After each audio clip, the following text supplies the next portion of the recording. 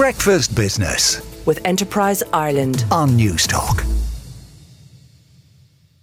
Last week, Elon Musk and other entrepreneurs in the technology sphere warned that we might be sleepwalking into a world of artificial intelligence where much of human thinking will be removed and made by software or computers, collectively known as AI. It painted a dystopian future not unlike the Terminator movies, but was it overdone and hysterical or a pen portrait of the future?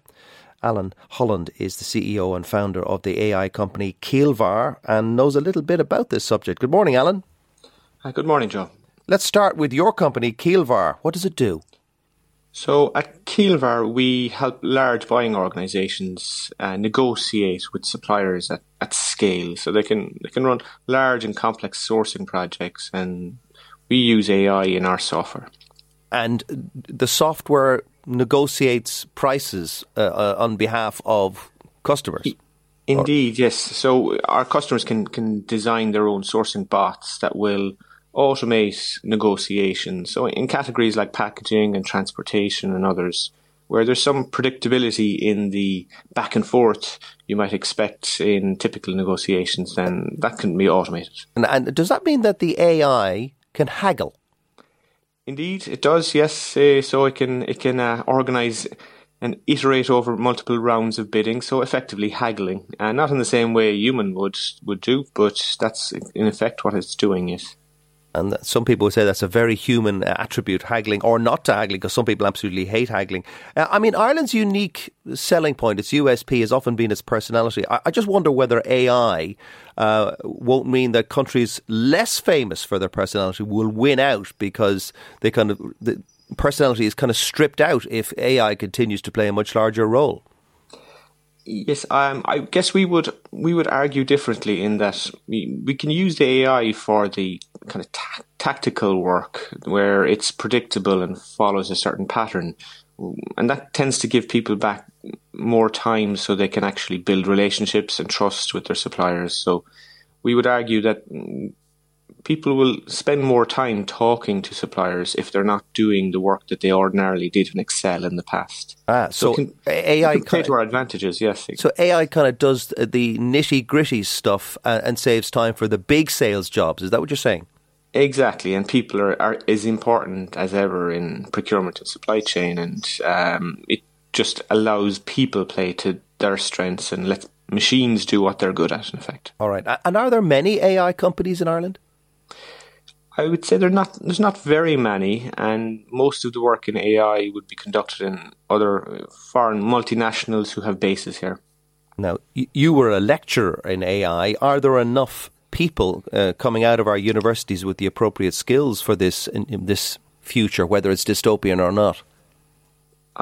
I would say certainly. There's always an undersupply of advanced skills in technologies like artificial intelligence, where the demand is certainly very high. So we're always encouraging our university partners, and particularly those in UCC where I used to work, to, I suppose, invest heavily in courses that are most useful for tech companies like ourselves at Keelvar. That means, of course, you need a lot more of lecturers like you. Can I quote you what Elon Musk and Steve Wozniak and a host of other tech entrepreneurs wrote kind of in their open letter last week? He said that they're now afraid that the world is, quote, locked in an out-of-control race to develop and deploy ever more powerful digital minds that no one, not even their creators, can understand, predict or reliably control. Now, is that a vision of the future?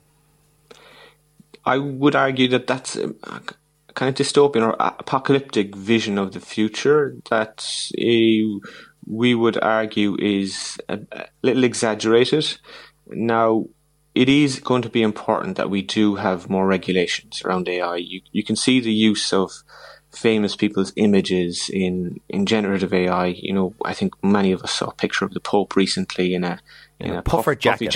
Yeah. I thought he looked very well, actually. Exactly. And we all laugh when we look at it and say that's funny, but then someday we'll see a picture of ourselves from generative AI that's not real.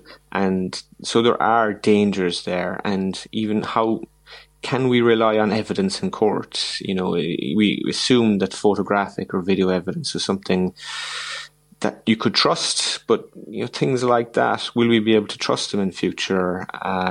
These are real questions that do pose challenges, but it's not so there is a grain of truth in what Musk was saying, but we would argue that it's a little exaggerated to draw more attention to the technologies they're creating too. Because I saw pictures as well, and again, mocked up pictures of Donald Trump supposedly running away from NYPD, which is something which, will come to fruition today, except he won't be running away. He will present himself to be arrested. But in terms of what AI can do, I mean, at the moment we all enjoy the chatbots, and they give you answers to funny little things. And we even had it on the show. They wrote a poem about my colleague Shane Coleman. But at what point can AI suddenly start making decisions for itself and say, well, I think the humans that wrote me or created me would want the following? Yes, and this is where certain dilemmas will occur. And for example, in our case, when we have sourcing bots that are interacting with suppliers, how much control and autonomy do you give the bot? Do you let the bot decide who should win this competitive bid, or do you want a human in the loop? And we would argue that there's kind of responsibility and ethical considerations that fall to software vendors here, and not all software vendors will necessarily be as ethical as you. Yeah, that's the risk. So I think ethical vendors will argue in favour of more regulation, so there's not a race to the bottom, and that is an important issue that the EU and the legislators will have to think about. Of course, the problem, Alan, is that the legislation is always behind the curve because they don't have the technical skills to write legislation while the technology is changing so rapidly. That's very true, and I think this technology is changing faster than, let's say, technology on the electrical grid or other hardware was changing. So regulators do need to be faster than ever before to address all of the risks that are becoming apparent. Well, Alan, thank you so much for giving us an insight into the world of AI. That's Alan Holland, the CEO and founder of Keelvar. That's Keelvar. Breakfast Business with Enterprise Ireland on News Talk.